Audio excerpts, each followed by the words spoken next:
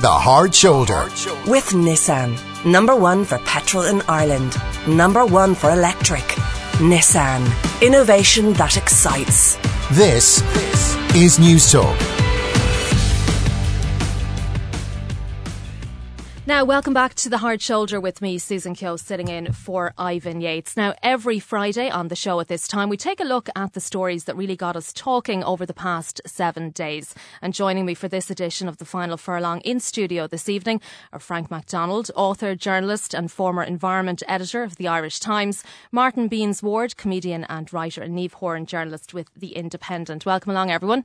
Good evening. Good evening. Martin, I want to talk to you first before we get stuck into our stories. I was very happy that you joined us here on News Talk today because I know that you got some fame on Fox News this week. Tell us what happened. It was absolutely crazy, actually. It was bonkers. I had just flown back from Bratislava and Budapest and I stopped to get a breakfast roll. Now, I'm not going to name the shop because these things happen.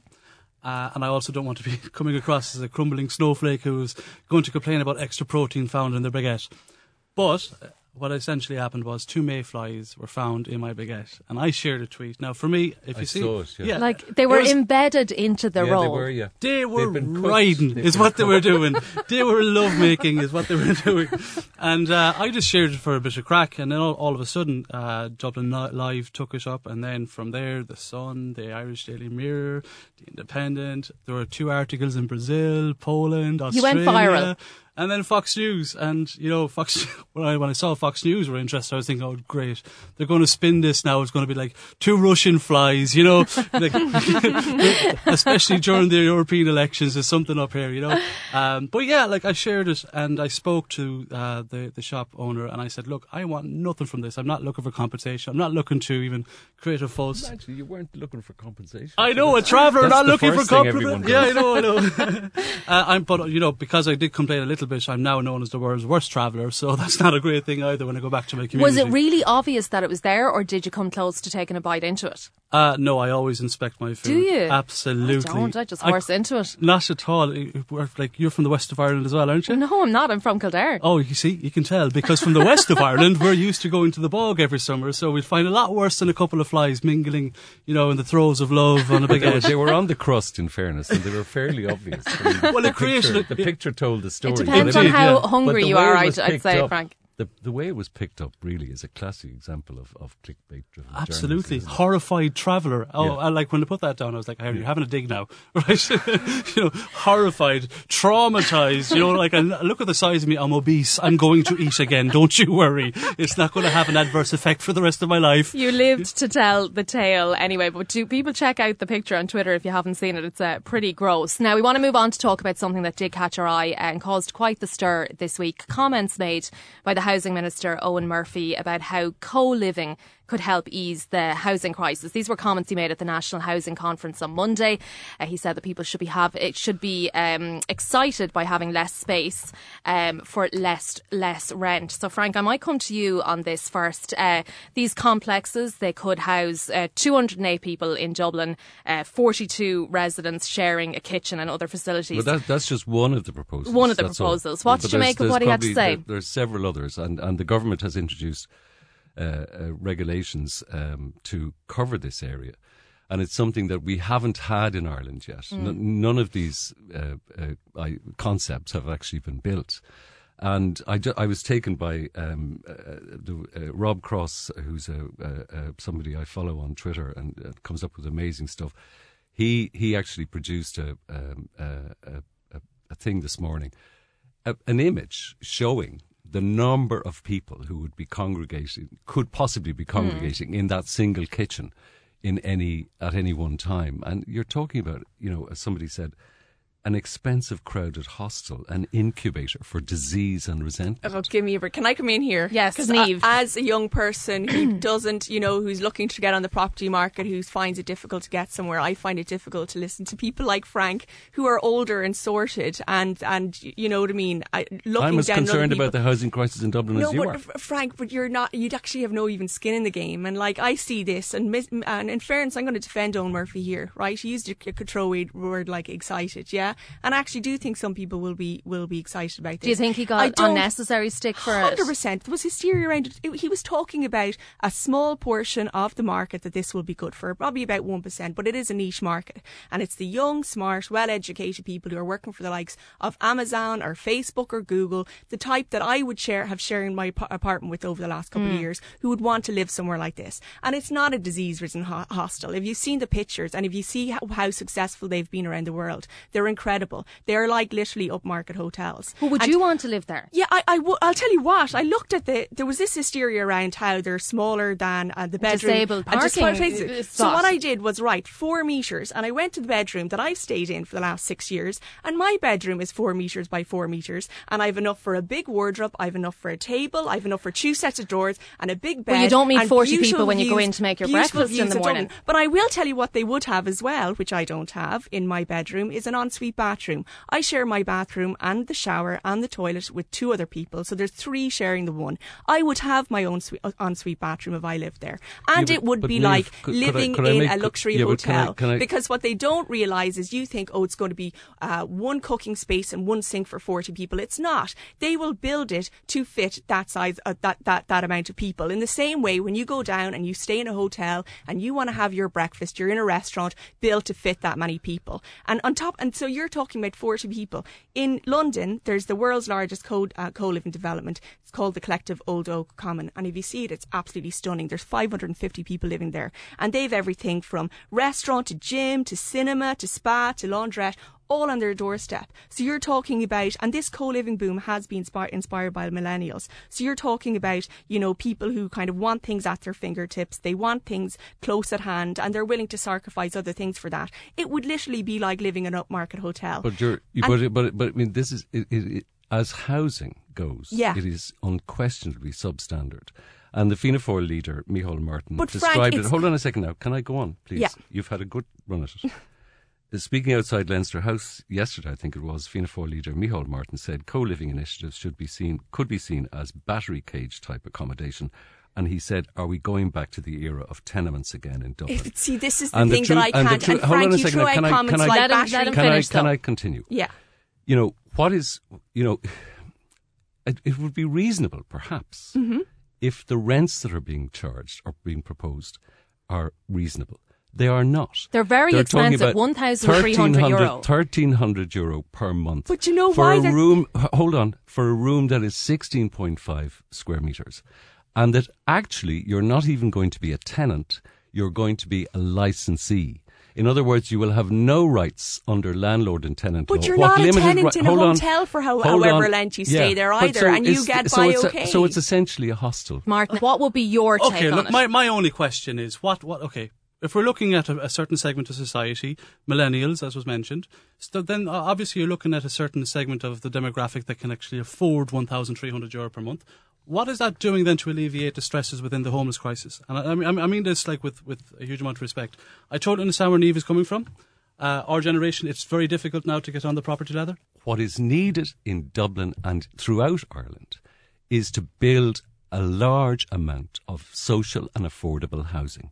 And unfortunately, this government is in bed with the people who are making money out of the housing emergency.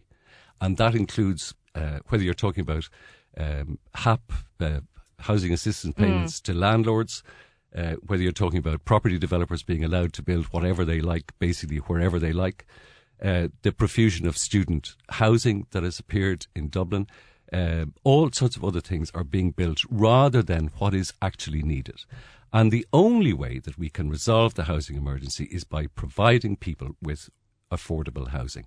And we have failed to do that. And instead what we're doing is, or what they're doing, is they're putting forward substandard solutions which may suit some people like Niamh, but are not, generally speaking, proper class of housing. But Frank, I totally agree with you that they need to build more, and that's the biggest thing they need to do. But you have to say why don't they just get on with that? But you have to say though there is 1% of a niche market who will be helped by this. But should we be focusing on a niche market? Yeah, if it though? is going to be only 1%. This is a widespread issue. But that's all he was saying, and he got hammered this week because of it. Owen Murphy has been the worst minister in charge of housing and planning in the history of the state. And I think if he had any decency at all, he would resign. Martin, let me just bring you in finally, just because you didn't get much of a run there. In terms of housing, it's not just an issue for the general public. Travellers have a massive housing problem. It's a whole other problem on a whole other scale, I'd propose. It's huge. I'm not sure what the figures are. I think is it 11% or something like that. But it's quite high. It's quite high for the travelling community. And it's made a lot worse when certain areas are, I suppose, refusing planning permission for halting sites, which would account for a large number of bays for accommodation. But again, why should we be looking for solutions for the 1%? I'm not saying we shouldn't look for solutions for the 1%, but when we have, it's an assumed 1%. Well, okay, but what I'm trying to say is it's such a widespread issue. We have thousands of houses across the country going to waste. Thousands of houses, hundreds of housing estates. But they're not in the right areas. That's the thing. Well, you know what? Okay, that's fair enough. But have we even looked at that as a possible solution? Because if you're homeless, it's nice to get the offer. If you've got housing estates across the country, why are they going to waste? Who is that going to benefit? Look, I don't think that millennials are the issue here. If people are willing to live in that type of accommodation, that's great. But where's the longevity in all of that? It's a short-term solution that is only going to have more issues arise as time goes on. And what happens then when the millennials want to have a pet? We've had this conversation before, Niamh, that millennials are now more inclined to want to have a pet because they haven't got time or the money to have a kid. But what if somebody wants to have a partner or Absolutely. a child or a family? Yes. Like, but this more and more people are there's a growing demographic of single people who now want places like the co-living that, you know what I mean, they don't have a husband or a wife or kids. To be fair, what's the longevity? Even in what you just said there, to be single, that is not the aim of the person. No, but what I'm saying is that's a stepping stone on the way to going on the property ladder. So and all I'm saying is, Frank, is that will take up some of the people who are out there looking for properties at the moment. And it's very difficult for a young person who's trying to save money, trying to get a deposit together to be able to get on the property market. And everything that comes out, people are just bashing away and saying, no, that's another solution to the. And I do agree that the government need to build houses, and they're not doing it, and they haven't been doing it for years. The millennials should get a caravan, to be honest with you. So your defence of Owen Murphy this week, is it just in relation to the fact that he used the wrong word? You're not defending in general his record in terms of what he has done with housing? I think that I'm defending him this week against the hysteria. I think that he's done, in terms of the co-living situation, I agree that it will actually help a small part of the market, absolutely. And so I mean. But should we be focusing on the small part, or should we look at the overall? It's just another. Okay, answer. but when we talk about millennials, though, and we talk about €1,300 per month rent, we are talking about a certain level of economic freedom. Do you know why it is that? Even though I couldn't afford that, because some people can, and the market decides that. And if somebody's willing to pay for that, the market decides everything. Really. Yeah, and it's the market that's involved in slicing and dicing housing. That is what's going on. Okay, we're going to have to leave it there for one moment. My Final Furlong panellists are staying with me, but first we're going to take a check on the latest news headlines. Now, welcome back to The Hard Shoulder with me, Susan Keogh, sitting in for Ivan Yates this evening. I'm here with my panellists for the Final Furlong this Friday. Frank McDonald, Martin Beanz Ward and Niamh Horan are with me. Now, we wanted to move on to talk about another story that was around this week that caught my eye. And Niamh, I might come to you on this first. Will we lighten it up? Yes, let's all make friends. We're going to talk a little bit about snowflakes, and we're going to talk about our addiction to our phones and how maybe sunglasses is the answer for people who can't cope with the blue light. Tell me first, this story really is more about how addicted we all are to technology. How addicted are you to your phone? Oh, God, I need it all the time. You're like me, though. It's your business. It's what you do. Everything I think is when on you're a it. journalist, everything's on it and you're constantly keeping an eye on things. So it's really hard to take a step back from it, isn't it? Well, I've quit social media now. I just couldn't stand that. Have you? Yeah, wow. I'd have to be on Twitter. All forms? I have to be on Twitter for work, but Instagram, Facebook, just not interested anymore. And I think more and more people are going like that. I'm like, nobody needs to see what I'm having for breakfast in the morning. Nobody needs to see if I do a gym session. And I don't need to see. That's interesting. When did you start doing that? Other people photoshopping their, you know what I mean? It's just so, and then, I just stopped doing it in the last couple of months. And have you noticed a difference in the way you feel? Massive. And then the other thing I've stopped doing is looking at my phone at news in the middle of the night, because what happens is I get up to go to the bathroom or something, you come check. back, start looking at my phone, and then I can't get back to sleep. And I've stopped looking at it before I go to bed, so I read and I'm gone like a light. And if I wake up in the middle of the night where I would have been awake for a long time, because on my phone now I just read a page or two and I'm back in the land of Nod in no time. So that's really big I tell difference people for you. read books because it slows down your mind for sure. Yeah, definitely. Martin, this story, what did you make of it in relation to having to wear glasses because of the harm, I guess, the blue light is doing? Yeah, well, no, there is definitely evidence behind the blue light and what it does to you. For one, it messes with your circadian rhythm, and it messes with the cortisol levels, because if your mind is constantly in that state of flux of fight or flight, because it thinks that you're just after waking up because of this type of light, it does mess with your melatonin levels, which in turn then does mess with your sleep. And it's proven that high cortisol levels is linked to obesity, diabetes, heart disease, and anxiety, increased anxiety. And I think it's by no coincidence that we're seeing a lot more people moving away from social media, because there is that heightened anxiety. And sometimes we can't even place where it's coming from. I totally get what you mean by the way, waking up for a pee, and then, you might get a quick message or something like that. Or you might just see a notification, a push notification if something happens. So stupid. You just stop being able to sit with yourself. And it's that triad: irritable, restless, discontent, and you don't even know what it is. You just don't have something in your hand, And I just think social media, all of that, for self-esteem, to feel calm, to feel like, a bit at ease with yourself, for me, just step away from it. I started putting up kind of sketch videos onto my Facebook page maybe a year ago, and I get quite a lot of comments and things like that. And sometimes you have to look through them because people might say something racist towards some other part of society, or something sexist, and you'd be kind of trying to police it to the best of your ability. However, it does take over your life, and I had to pull away from that a little bit, and I found that my sleeping pattern was non-existent. I had to get the blue light filter, which anyone can get that for free on their phone. It cancels out the blue light, and it stops you from kind of getting that. That's a great idea. It's a fantastic idea, and I've never heard does of that work. before, actually. That's a really good idea. I'm going to look into that today. You should actually. It's a free app that you can download. Now, because mine got so drastic, and I've been quite outspoken about my own anxiety levels throughout my life, so it's not a good thing for me to have a lack of sleep for whatever reason.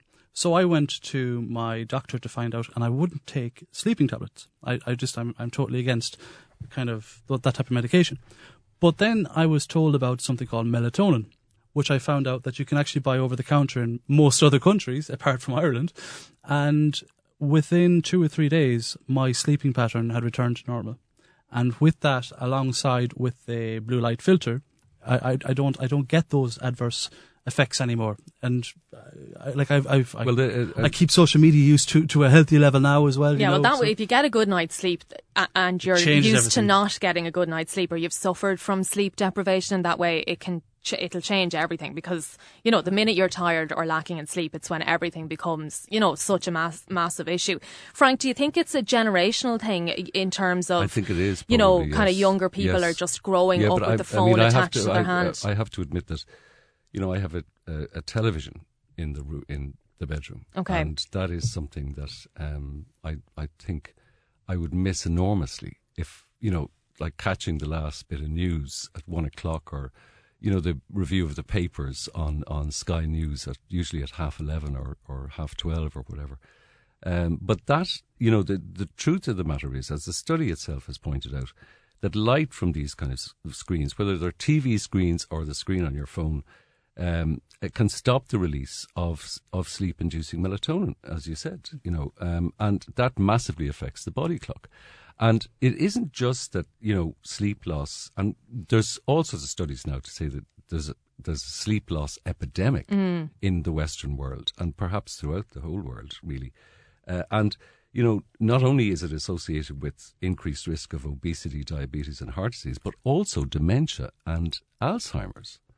And that is something that, I'm 69 now, and that is something that would worry me more than anything else. And it would be, I'm going to have to argue with myself, if you like, to try and to overcome this problem of having the TV screen in the bedroom. So you have the TV on, but I'd say the TV on is probably a lot less problematic than, sort of phone in the hand all the time. Yeah, and then I wouldn't, I've never taken my phone to bed. Really? So do you leave it downstairs? Oh, I leave it in the study, yeah. Really? Sure, oh, I'd have a panic attack. I'd have to have my phone beside me. I wouldn't have it. No. I'd have a panic attack too, if I did, it would be on silent. Okay. Because one of the worst things of all is sometimes you get a phone call from News Talk Breakfast They're terrible. Coming up to 7 o'clock in the morning. My Wait God. till I start ringing you at 6 o'clock on a Saturday morning. Who'd want to be woken up by that?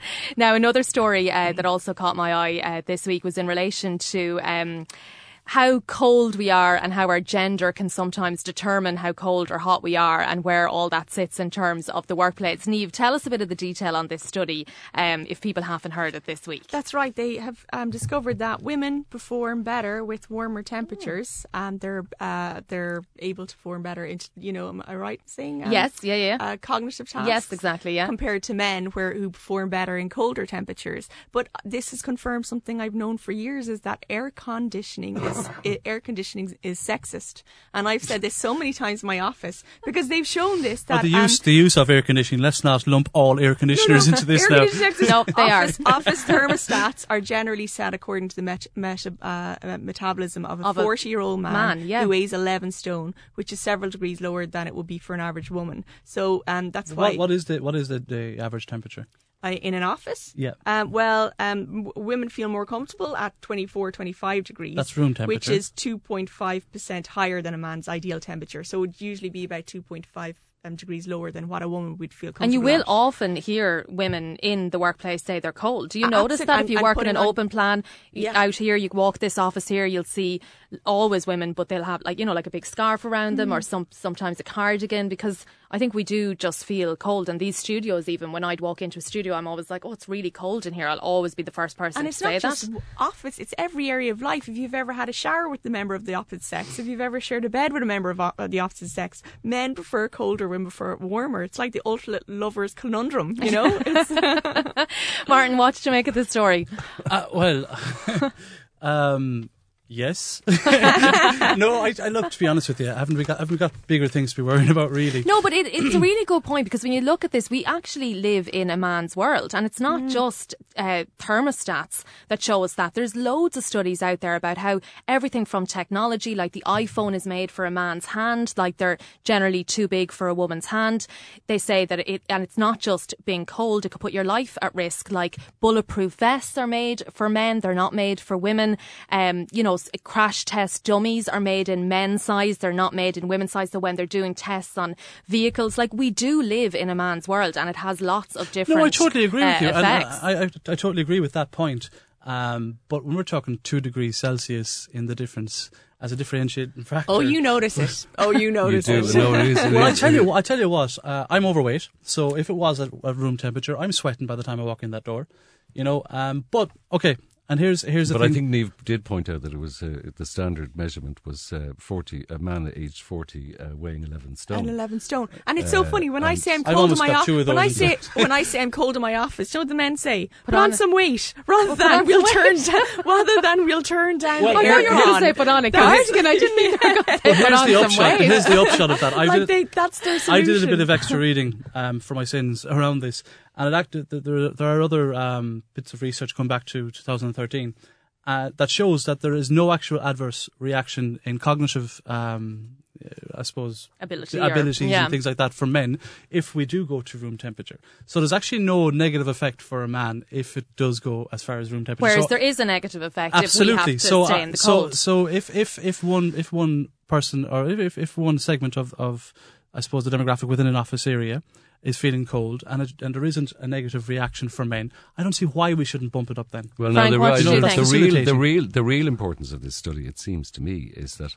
as the authors say, our findings suggest that gender-mixed workplaces may be able to increase productivity by setting the thermostat at a higher level than the current standard.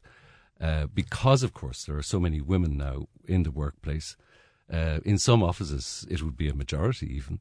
And so it seems to me that this is going to pose a bit of a challenge for the heating, ventilation and air conditioning industry, to produce an office environment, if you like, that's conducive to getting more productivity by setting the thermostat at such a level that women will work harder than they perhaps would at the moment if they're cold, if they need to put on a cardigan. I don't think it's about the work rate, though. I think it's about... No, but this is very clear. It says maybe mixed workplaces may be able to increase productivity by setting the thermostat higher. In other words, but that's productivity. That's not really the work rate. The women will benefit from that, and the men will hardly notice. Exactly, they won't notice. That's the thing. The point I was just trying to make there was, because you're right when it says about productivity, but it's not to say that the women aren't putting in the same amount of effort, because I've read other research that says that they are, but because of cognitive abilities are kind of lessened, that you're more prone to making mistakes. Now, in the same piece of research, it said that as much as temperature, lighting is a huge issue in office spaces, that artificial light also messes with your circadian rhythm, and it also takes away a lot of your energy. And a lot of people are usually zapped by the time it comes to the end of the day, and then they're usually not able to have any kind of, ability to function with their family or friends then in a social setting afterwards. So that might be another area that we need to look at. Niamh, the other example, and you would empathise with me on this, toilets. Like, we live in a man's world when it comes to toilets, in the sense that, in any establishment they'll build two blocks. So, like, there's the same space for the women's toilets and the same space for the men's toilet, except when you walk into a man's toilet, there could be 5 or 6 urinals, and then there could be 4 or 5 cubicles, whereas there's only 3 cubicles in the women's toilets, which means that's why you see really long queues of women outside toilets all the time, at concerts, at events, at any sort of thing where there's a lot of people. So true, absolutely. Yeah. If women built all these buildings, we'd have like rows and rows of toilets and mirrors and everything to do your makeup, and we just... It's true. Obviously there should be the same number of cubicles in a women's toilet. And urinals. No, come on. Frank? Don't exaggerate. Get with the times, Frank. No, there should be the same number of cubicles in a women's toilet in an office building or at concerts or whatever as there are cubicles and toilets in the men's. Okay, so if there's 3 cubicles and 3 urinals in the toilets out here, there should be 6 cubicles then in the women's. Yeah. No, I would say more, because women just spend longer in the bathroom and if you're at a concert or whatever, you want to get back men to are your in seat. and out, and Okay, we're going to have to leave it there. My thanks to the panel for coming in to me on the Hard Shoulder this evening. Frank McDonald, Martin Beanz Ward and Niamh Horan. Thanks to you all for joining us this evening. That's your lot from the Hard Shoulder for this week. Big thanks to the production team, Mark Simpson, Aisling Moore, Dan Flanagan, Alex Russo and Roisin Davis. Off the Ball is up next. I'll be back at 8 o'clock tomorrow morning for News Talk special election coverage. I'll be taking a first look at the exit polls, and then Ivan will be on after me at 9 o'clock. Don't forget to vote. Polling stations are open until 10 o'clock tonight. Do tune in the morning, but until then, thanks to my guests for joining me today, to you for listening, and have a good weekend.